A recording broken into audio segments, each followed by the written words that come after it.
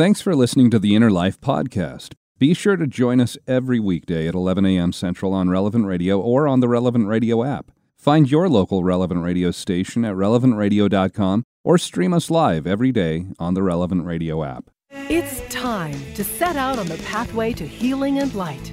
This is The Inner Life on Relevant Radio. If you have questions or concerns about your faith journey, if you are struggling or searching for something more, if you are in need of some spiritual direction, our Catholic priests are here to help. One heart at a time. Welcome to The Inner Life on Relevant Radio.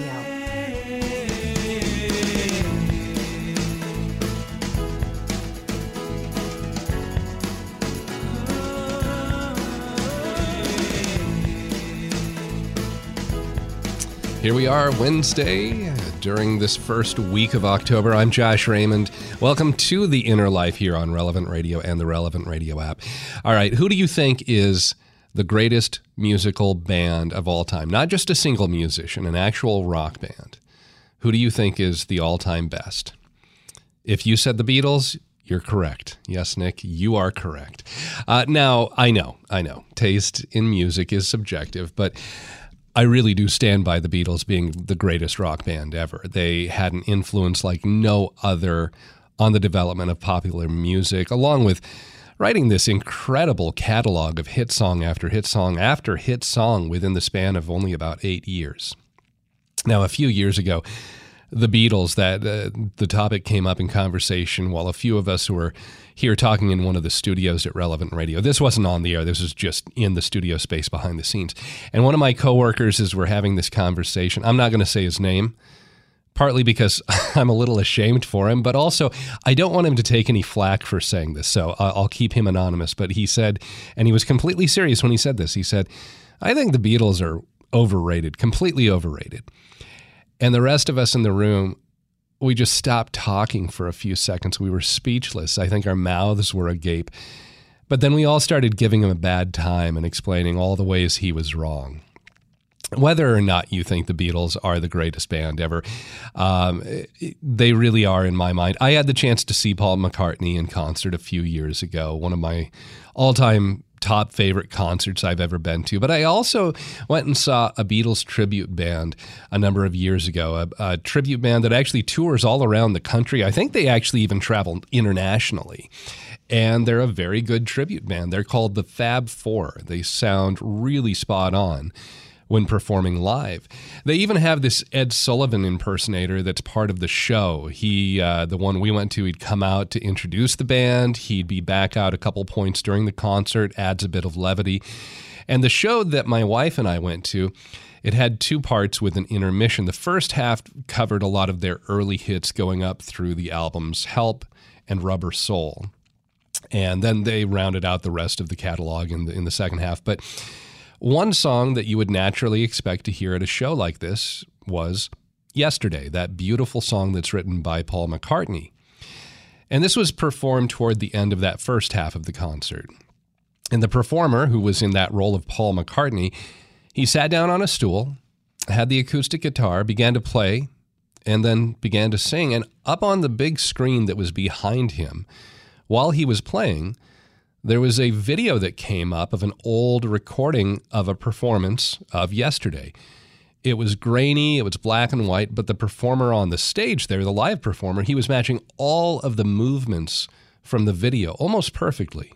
It was honestly a bit uncanny to see that old footage and how the performer replicated it so well.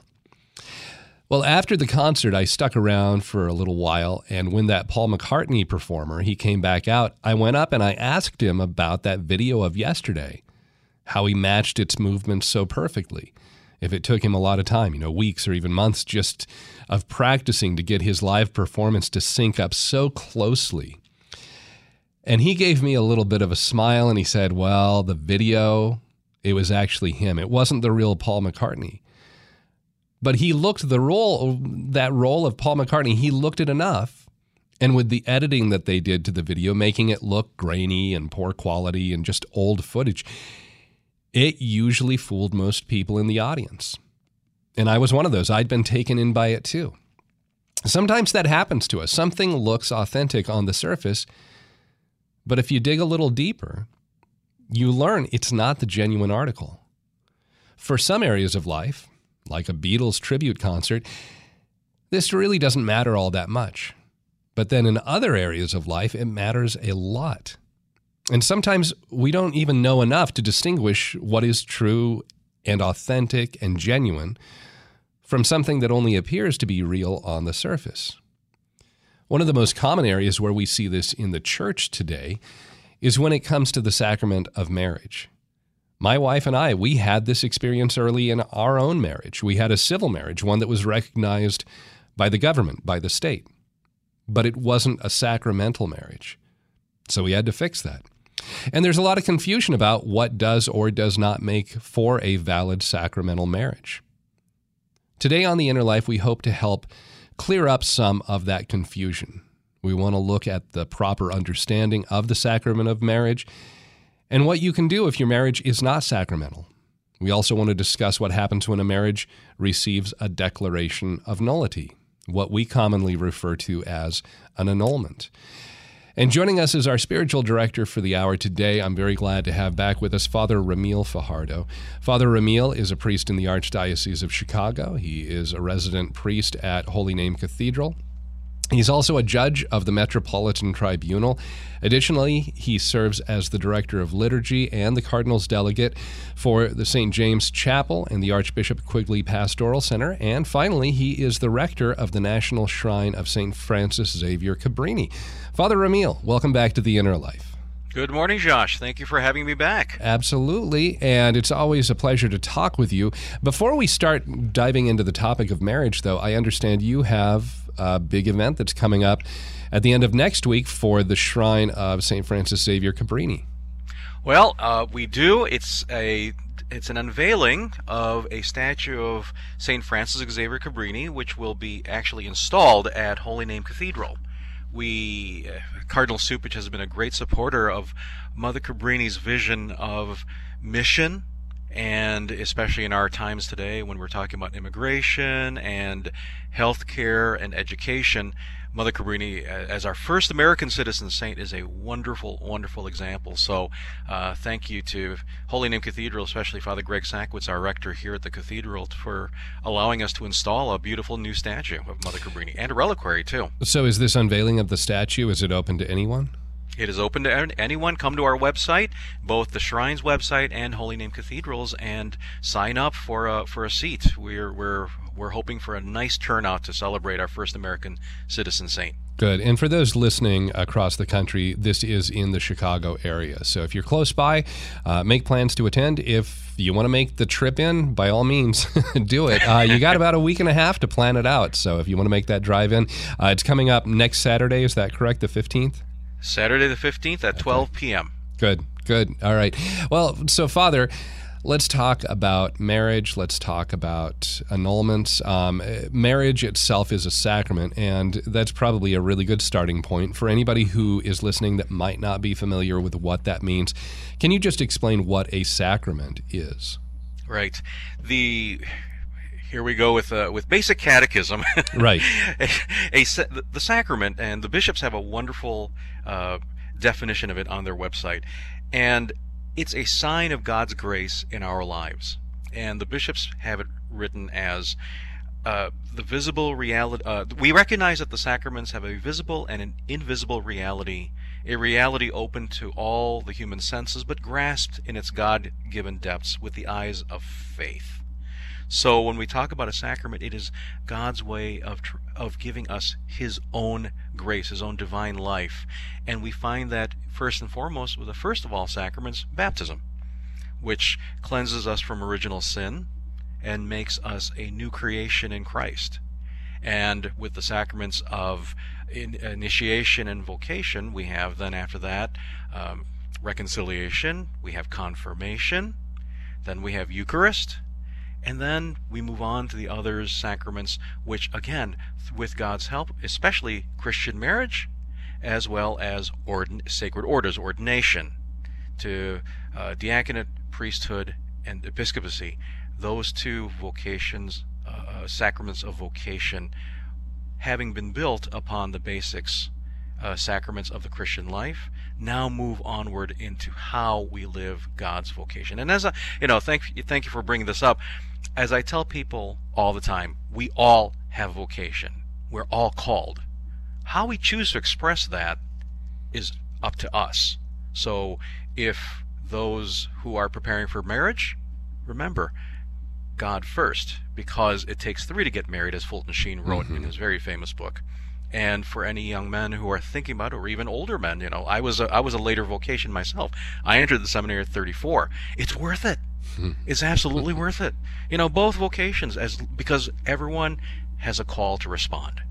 And how you choose to respond, that's on you. God loves you regardless, but He is calling each and every one of us.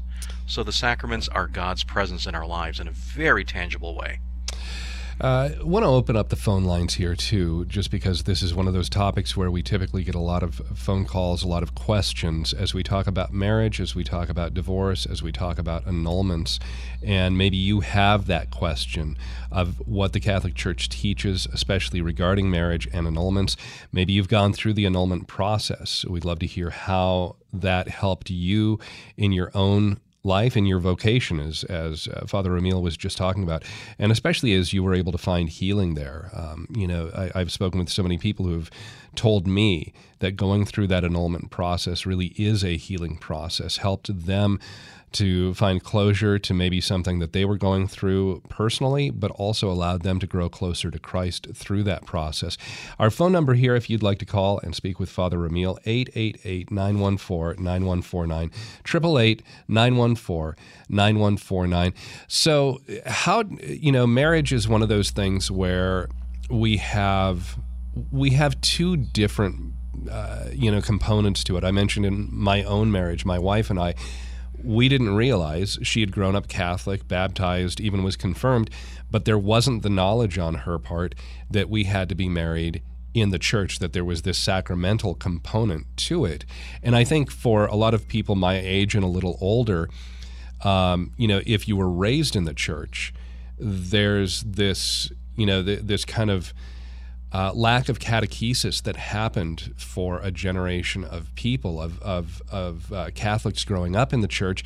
It wasn't until I was actually on my journey into the church, as I was learning from the outside about the church, that I realized, wait, I don't think we have a sacramental marriage. And then at that point said, well, yeah, my wife, who she wanted to go to Mass and receive the Eucharist, we need to get this fixed because you're technically not in the sacramental marriage. Can you kind of walk us through the difference between a civil marriage, a sacramental marriage, and how one might not mean that you have the other? Right. A Christian, a validly baptized Christian, has the obligation to follow Christ. We're all clear on that.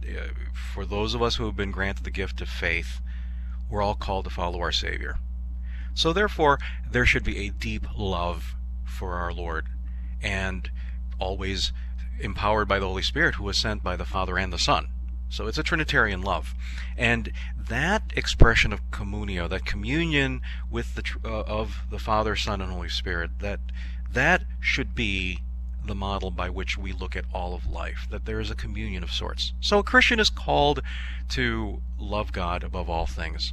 Now, when we express our vocation in Christian marriage, then those of us who have the gift of faith follow and practice that faith every single day of our lives, every moment of our lives. So where do we go from here? We, first and foremost, we encounter Christ in our prayer and in our daily lives. Our family life should be the domestic church, right? Right, Josh? It's the domestic church. Right. Everyone should be praying at home, and in a very natural sort of way, this is an outpouring of the love that God has placed in our hearts to begin with.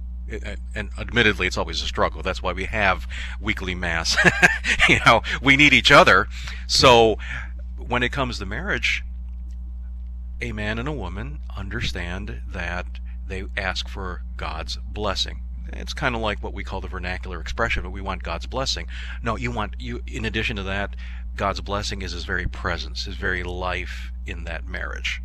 And therefore, a a Christian couple is, and for us who are Catholics, who are validly baptized, are called to follow the church's exhortation and rules about getting married in the church, that the church recognizes God's presence in those words. You know how it says at the end of the Gospel of St. John, and the Word was made flesh and dwelt amongst us. That actually comes alive when a husband and wife say, I promise to be true to you in good times and in bad, in sickness and in health. I will love you and honor you all the days of my life. Yeah. That vow, that consent, brings Christ truly present. That is a sacrament. God is truly present in that couple because God himself is there. Those words come alive in Jesus Christ because it is Jesus Christ. That is the treasure that the church expects our Catholic folk to understand and to know and to live. God himself is truly present in those words because they make Jesus present. They exercise their priesthood of the faithful. You know, one of the other things that might be good to talk about here too, as you're talking about Jesus realized and recognized in that vocation, that marital relationship there. So often in our contemporary society, we have marriage looked at as a contractual agreement. Mm-hmm. And marriage really is a covenant. And can you kind of help walk us through the difference in understanding what it really means to be in a covenant, a covenantal relationship, as opposed to just having a contractual agreement that we're in this relationship until one of us wants to leave? Right. It's interesting. My classmates always love to watch the expression on my face when we get to the difference between a covenant and a contract, because I'm a canon lawyer and we operate on the level of contracts. Right. But the whole idea is that a contract is you're obligated to do something, and on the premise that you do not fulfill those ends, there is an out. And that's not a covenant. A covenant is a profound exchange that does not get undone. It is a profound exchange of promises, a totality of giving that is simply not negotiable at a certain point. It is, when I do this, I covenant with you in good times and in bad. The beauty of the church's ritual, whether it's in the original Latin or in whatever vernacular language, it really defines covenant. So I go back to the words of the ritual, the older ritual. It's been slightly changed. I promise to be true to you in good times and in bad, in sickness and in health. I will love you and honor you all the days of my life. I've asked couples that I prepared for marriage to sit with those words, and I say, this is not beyond the capability of the average person. Sit and look at those words individually, look at them as a couple of words, as a sentence, and you will see covenant in action right there. That is, to me, the definition of covenant. You could even hear God saying that to us, that we can be sure that God will never abandon us.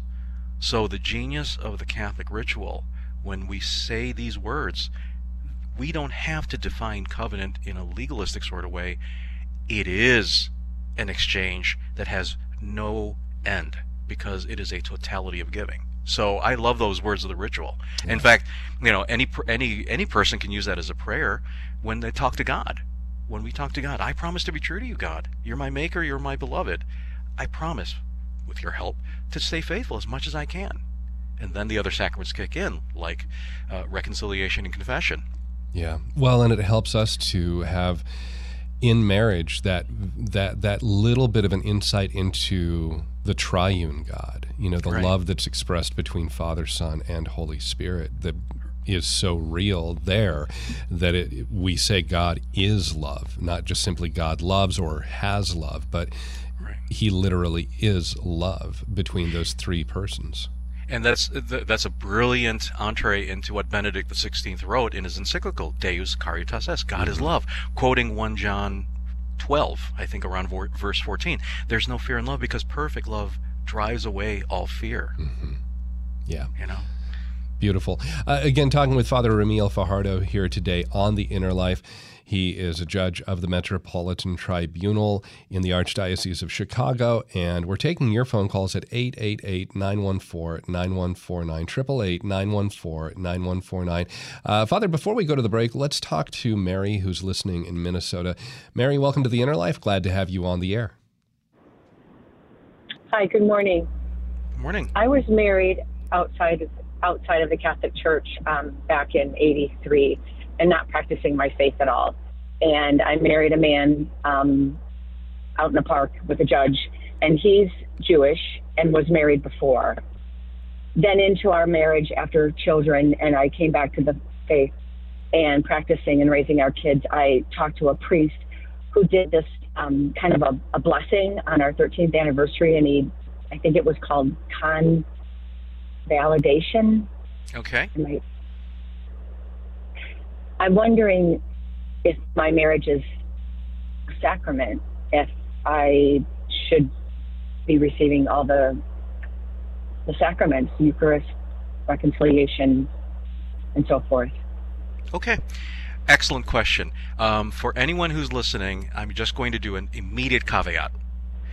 Always speak to your local pastor, as well as, if you can, talk to your local tribunal, because circumstances are very different, and there's only so much I can actually advise in the circumstance that we're in.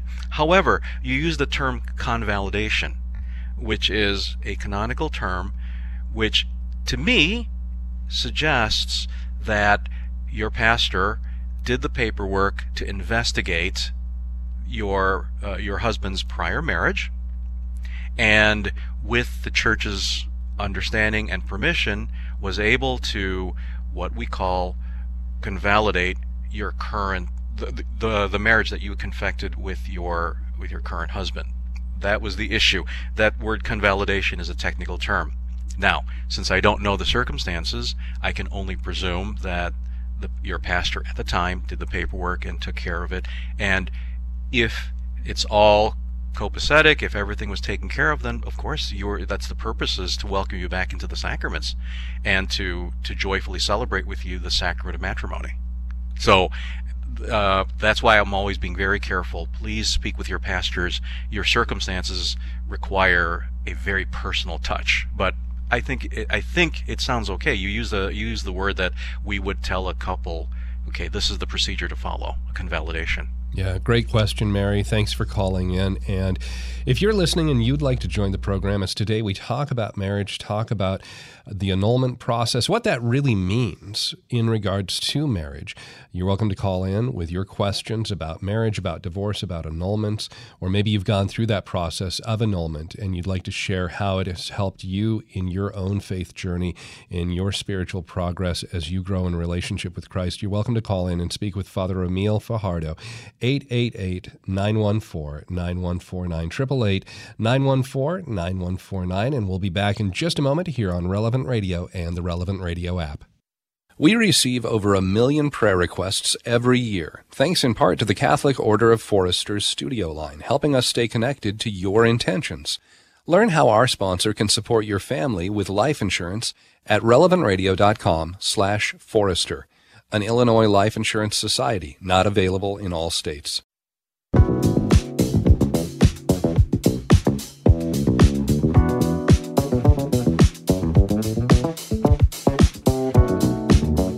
Welcome back to The Inner Life here on Relevant Radio and the Relevant Radio app. I'm Josh Raymond, speaking today with Father Ramil Fajardo, a priest in the Archdiocese of Chicago, part of the Metropolitan Tribunal. He's a judge there and deals with sacramental marriage, that question, and annulments that are given, those declarations of nullity.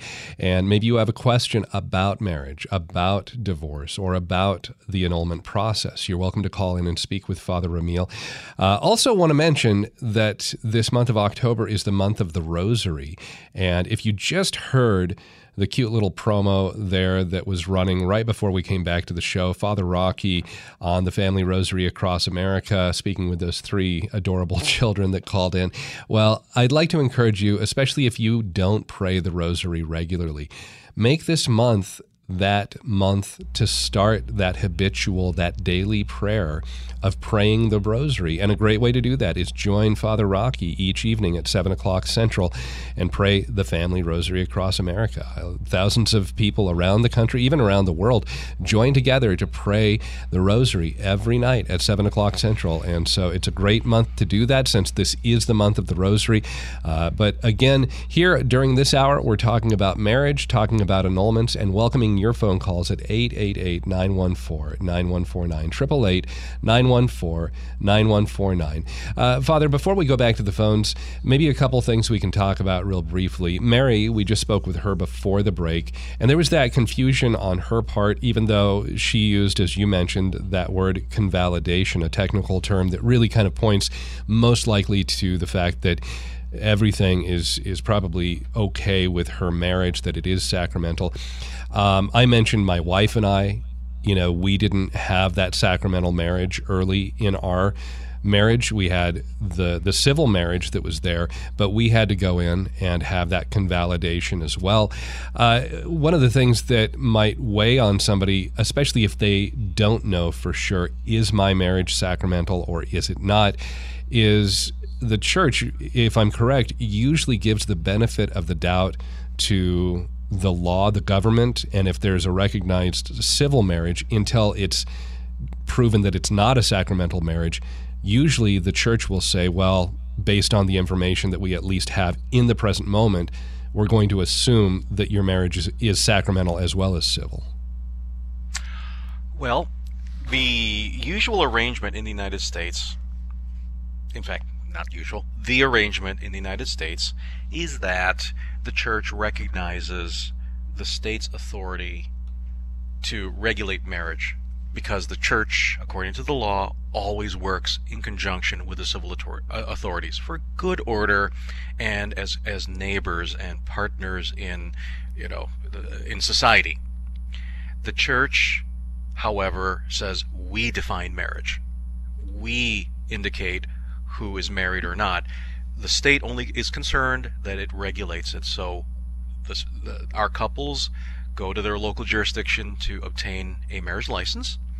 The state doesn't care where you get married as long as you get permission from them via this license.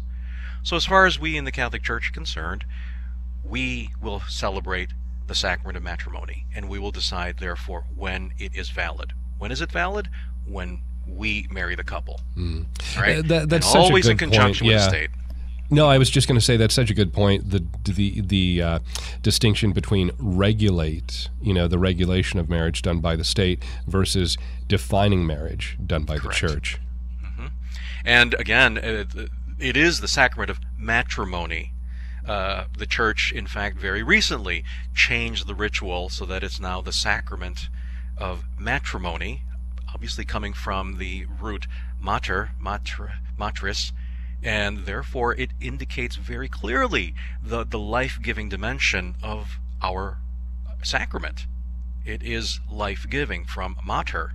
So the church very recently, last 2 or 3 years, changed it to the sacrament of matrimony to, again, highlight and strengthen our understanding that this is a life-giving sacrament in the way of the covenant between husband and wife, between man and woman. Father, so let's talk about, just real briefly here, and I want to get back to the phones quick here, but what do we actually mean when we talk about an annulment, or the annulment process, or that declaration of nullity? What is really being said when we use those terms, those phrases? Very good question.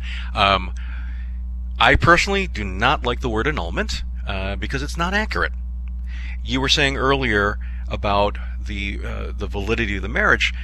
We presume that a man and a woman who stand before a delegated authority, and this is where it kind of gets a little complex, but if a man and a woman stand before a delegated authority and exchange promises appropriately in front of witnesses, that marriage is presumed valid. Now, here's the distinction that you were making earlier. A Roman Catholic, a Catholic of us, of the Latin Rite, we marry by exchanging vows in front of a priest or a deacon, in front of witnesses. They say very specific words, which, when you follow the Church's ritual, are the guarantee that the sacrament has been administered. Non-Catholics can marry in the way that their ritual church, or even atheists, if two atheists choose to get married in front of a civil judge and they have witnesses, then we presume that they meant to marry. That is the distinction I think they were trying to make earlier, that as Catholics we are expected to exchange promises in the Catholic way. A Catholic marries as a Catholic, and others follow their ritual, and we presume that they mean to get married if they follow what their other ritual or group dimension expects. Yeah, see, this is why you're the expert explaining everything, because that's exactly what I was asking. But you've just given it such a clear explanation there, Father. So, and again, as far as the exchange of the sacraments are concerned, once that happens, and especially because the parish, the priest or deacon, does an extensive prenuptial investigation to make sure, do you understand? Does your family understand? Do you promise? Do you know what the word promise means? Do you know what life-giving means? All these questions, we presume you are a man or a woman in your right mind. You know what you're doing. So annulments is not a good word. It would be a declaration of nullity. Very good. Father, let's go back to the phones. And again, if you're listening and you'd like to call in as we talk about marriage, as we're answering questions, Father Ramil Fajardo answering questions about what it means to have a sacramental marriage, what it means to receive that declaration of nullity. Maybe talking about civil divorce if you have a question regarding that and how it impacts marriage or that declaration of nullity. You're welcome to call in and speak with Father Ramil, 888-914-9149. You can also email us, innerlife@relevantradio.com. Again, the phone number, 888-914-9149. Father, we've got Jerry who's calling in from Southern California. Hi, Jerry. Welcome to the program. You're on the air. Good morning, Josh, and good morning, Father Fajardo. Good morning. Good morning. I was calling because I am currently in the process of an annulment, and in the event that I am unable, because I'm having difficulties with finding my former spouse or any of the family members, what happens in this scenario that I'm unable to contact him? Well, that's a tough one, because as marriage was a public ceremony, a declaration of nullity procedure is also a public event. In other words, the parties that were involved need to be notified, right? So since the actual procedure is a questioning of the validity of the consent the parties made at a certain point in time in front of witnesses, we ask that a party challenging that validity needs to present witnesses along with their testimony. Is it impossible to continue without the other party? If he has already been deceased, well, then the marriage has technically ended, correct? Because until death do us part, as Hollywood would say, but it's still the truth. All the days of my life until death do us part. First question is he already deceased? Has he been called home to God? If he is just simply unreachable, the tribunal and the parties challenging that consent are to make as best of an effort to locate him. And when I say that, I mean it has to be very rigorous. You have to find that other party, and the tribunals will help a party as much as they can. And I think it's also harder in today's age, with the age of Google and all the other location services. It's a very connected world. The tribunals will try to help, to locate him. All right? But just speak with your judge who's helping you and see what they're going to do if they simply cannot find him. Jerry, I hope that's helpful, and thanks for calling in. And, there's going to be a lot of people calling in with questions. And, Father, maybe before we go any further, just to turn this over to our Lord, could I ask you to maybe just offer a prayer right now for Jerry and so many other people who are kind of in these difficult situations? Yes, amen. Dear Lord, through the intercession of St. Faustina Kowalska, whose memorial we celebrate this day, help us to understand that divine mercy is what we count upon. And above all things, as beloved children, you will never abandon us. In all things, read our hearts and grant us an outpouring of your divine mercy, now and always. We ask this through Christ our Lord. Amen. Amen. All right. Thank you, Father. Let's go to Susan, who's calling in from California. Susan, glad to have you here on the program. You're on the air with Father Ramil. Thank you. My question is, do both parties have to be baptized in order for it to be a sacrament of matrimony? Or is it, if just one party is baptized, is it just, but is it a valid marriage only? Can you explain? Sure. Parties who are validly baptized by the very sign of baptism raises it to a sacrament. Okay? So if two validly baptized persons, this is the Code of Canon Law, Canon 1055 for those who are interested, the sacrament is raised, the marriage itself is raised to the dignity of a sacrament between the baptized. So if two validly baptized persons enter into matrimony, then it is raised to the dignity of a sacrament.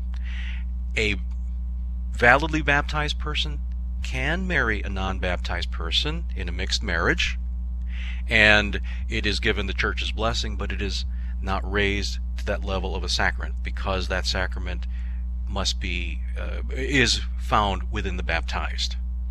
Now, that is a valid marriage with the church's permission. For example, I did fairly recently a marriage between a Roman Latin Catholic and a Jewish gentleman, and that is a valid marriage in the eyes of the church.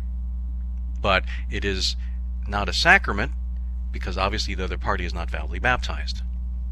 Right? But it is a valid marriage. So, Father, with that valid marriage, but it's not sacramental for the Catholic, are they still in good standing with the church to be able to receive communion, to be able to go to the sacrament of confession, just the normal expectations of a Catholic? Absolutely. The Catholic party calls upon the church. The church's desire is that all people share our faith. Let's not even dance around this one. Right, sure. The church calls all people to know Jesus Christ. And in fact, for a Catholic to marry a non-Catholic, they have to sign a promise stating that they will continue the practice of their faith, and they will do everything they can to raise their children in the practice of that faith. Right. And the non-Catholic gets asked that as well, because I remember being that non-Catholic as we were having our marriage convalidated. We had that happen before I ever came into the church. So, yeah, it was basically to the best of my ability and my understanding, even though I'm not Catholic, do you agree to raise your children within the church? And yeah, right. It's a serious question that you have to think about and you have to consider. But no, that is something that happens there when you go through that process. Father, we need to take a quick break, but let's come back to some more phone calls. A lot of people wanting to talk with you. Again, our phone number here, if you'd like to speak with Father Ramil Fajardo, the phone number is 888-914-9149, 888-914-9149.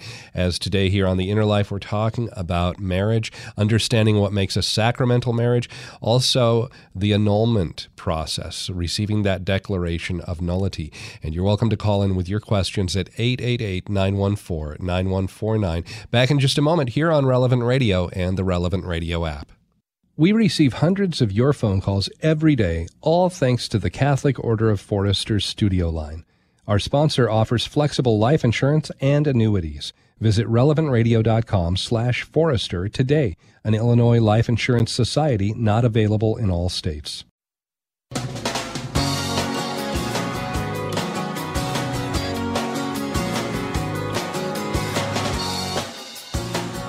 Welcome back to The Inner Life on Relevant Radio and the Relevant Radio app. I'm Josh Raymond, today joined by Father Ramil Fajardo, a priest in the Archdiocese of Chicago.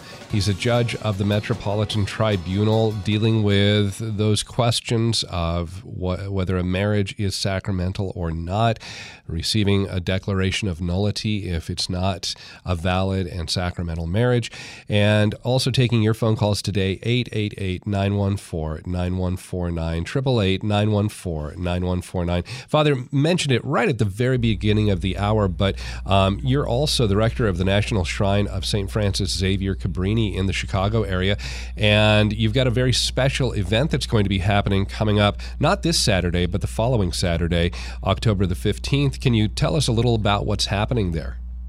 Absolutely. On October 15th, Saturday, 12 noon at Holy Name Cathedral in downtown Chicago, we will be unveiling a new statue of St. Francis Xavier Cabrini, our first American citizen saint, patroness of immigrants, and also a very dedicated woman towards education and healthcare, all topics that are pretty big in the news these days, and a real encouragement for us as Catholics for the new continuing of the new evangelization. The needs are great.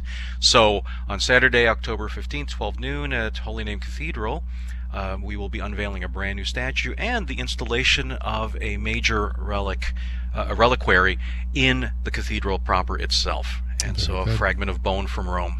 That's beautiful. And if somebody wants to learn more about it, if they want to attend, what do they do? If people want to attend, please join us. Visit the website for holynamecathedral.org, or go to the National Shrine of St. Francis Xavier Cabrini in Chicago, and on both websites you will see a QR code to sign up and join us on the 15th. Beautiful. Father, let's get back to the phones here, as today we talk about marriage, as we talk about those declarations of nullity when a marriage is not valid, not seen in the eyes of the Catholic Church as a valid marriage. And again, our phone number here, 888-914-9149. Father, we've got Grace calling in from Hanford, California. Grace, you're on the air with Father Ramil. Hi, Father Ramil. I had a question. Good morning. My husband and I were married in 2016. I was, in the past, I was married through the church. I got an annulment. My husband was married in Las Vegas. He is a Catholic. I don't know if his ex-wife was baptized or anything really about her. So is our marriage, we did get our marriage, we went to the church and got our marriage, a sacramental marriage, in 2016. So, are we in a valid marriage? Okay. Again, as I've said before, it's very difficult to judge it based on a simple phone call. I encourage anyone who has questions to please visit with their pastor and to contact their local tribunal, because circumstances are different. However, again, if you were married in the church and there was what we call the prenuptial investigation, the church and the pastor would discover the prior marriage. And actually, thank you, Grace, for giving me an opportunity. I want all of our listeners to understand something. This is people are not being judged by a declaration of nullity process. This is not talking about whether, and I've heard it. I'm not saying that you're saying it, but I've heard people say, well, I feel like, they're saying I'm a good person or a bad person. No, not at all. This is a healing ministry for people who want to know, I engaged in a prior marriage. Is this a valid marriage? So we're only answering one question. Was the consent made a valid consent that raises it to the level of a sacrament? It's not to say that that you're bad people, because I do hear that. It's really kind of disheartening when people have such draconian impressions of what a declaration of nullity process is. It is a ministry of healing, and we're just answering one question: were the consents valid consents? Now, going back to your situation, Grace, you had mentioned that your husband had had some sort of prior marriage in Las Vegas.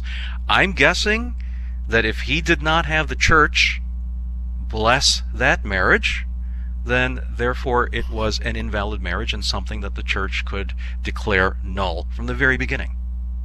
So if you got married in the church, I believe that you got your marriage convalidated appropriately. Yeah. Well, and as Father Ramil said, talk with your local parish priest about this, because that really is the question. Is that marriage your husband had in Las Vegas, was it ever recognized by the church? It might be something that you can find out fairly simply. So I hope that helps, Grace. Father, one of the other things is you're talking about this, there can be kind of this judgmental attitude that comes across. One thing that I've heard in my past is there's this sense that, well, if you're saying that the marriage never really took place, that there never really was a marriage sacramentally, well, what does that say about the children? Are the children illegitimate? Right. Is there, something? Again, I think it's important to recognize there's two components to this. We're talking about a sacramental marriage, but there's also the civil marriage that's recognized by the government, and the idea that any child would be viewed illegitimate is that's very problematic just at its core. Absolutely. In fact, I was wondering when it would come up. Let me just repeat very strongly. The idea of illegitimacy is an old concept that came up in the church's history when the nobility and the ruling classes had to divvy up inheritances. So in order for someone to inherit a throne or a kingdom or a duchy, you had to know who was the firstborn. And so therefore inheritance laws became all about who was a legitimate child. That's not our issue. Yeah. Children are a gift from God. So first and foremost, friends, let's not worry about the illegitimacy aspect. That's a historical consequence, and it is not the issue in a declaration of nullity. Father, email question coming in here from Lynn, and she says, my ex-husband and I divorced in 2004.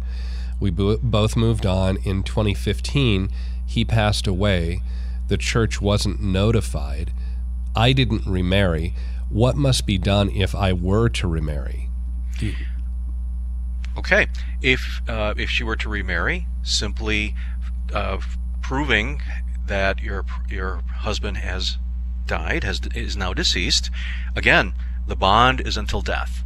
So all you need to do is provide proof of his passing, and that is satisfactory for a new marriage. Excellent. For a new marriage, yeah. That's maybe the simplest answer we've had so far. Till death do us part, yes, right? Exactly. We've got a couple minutes left. Let's try and get one more phone call in here. Ray is calling in from Boston. Ray, welcome to the Inner Life. I wanted to get you on before we have to wrap up the hour. Yeah, so in a racial marriage, and just we're going through some tough times, and just from my perspective, so we were married by a rabbi, and as a result of that, we've I still have my own beliefs in Jesus and all that through my side of the family, but as we come through this, what are the obligations that I have to, I guess, my wife from a Judaism perspective? And it's a little complicated, but our kids are, they're going to be, they're kind of raised that way. Right. Ray, we've only got about a minute left here, and I want to let Father respond to you. So it sounds like this is a marriage that, and Ray, just for clarification, are you Catholic? No, I'm Protestant. Okay. All right.